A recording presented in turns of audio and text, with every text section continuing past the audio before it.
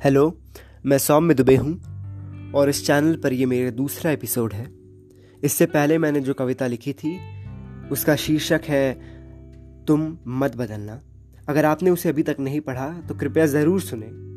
और इस कविता का शीर्षक है सच कड़वा नहीं। दिखता नहीं ये सच कड़वा है, मैं लाख हरकतें कर लूं, डर लूं, सहम लूं, ये सच दिखता नहीं। ये मेरे मन में अब ऊंची इमारतें बना रहा है। चढ़ना आसान है, उतरना नहीं। ये अब तक अधूरा है, अभी और बनना बाकी है बताना खुद को बाकी है, मगर ये समझता नहीं ये मन मेरा कि ये मेरे बतलाने पर ही बाहर निकलेगा। जो सपनों को, मेरी सोच को, मेरी आवाज को दबा रहा है। मेरे पैरों में बीड़ियां लगी हैं, मुझे दिखती नहीं ये नई है, मगर ये समझता नहीं ये सिर्फ एक बात है। और सोचने पर हर बात कड़वी नहीं। धन्यवाद।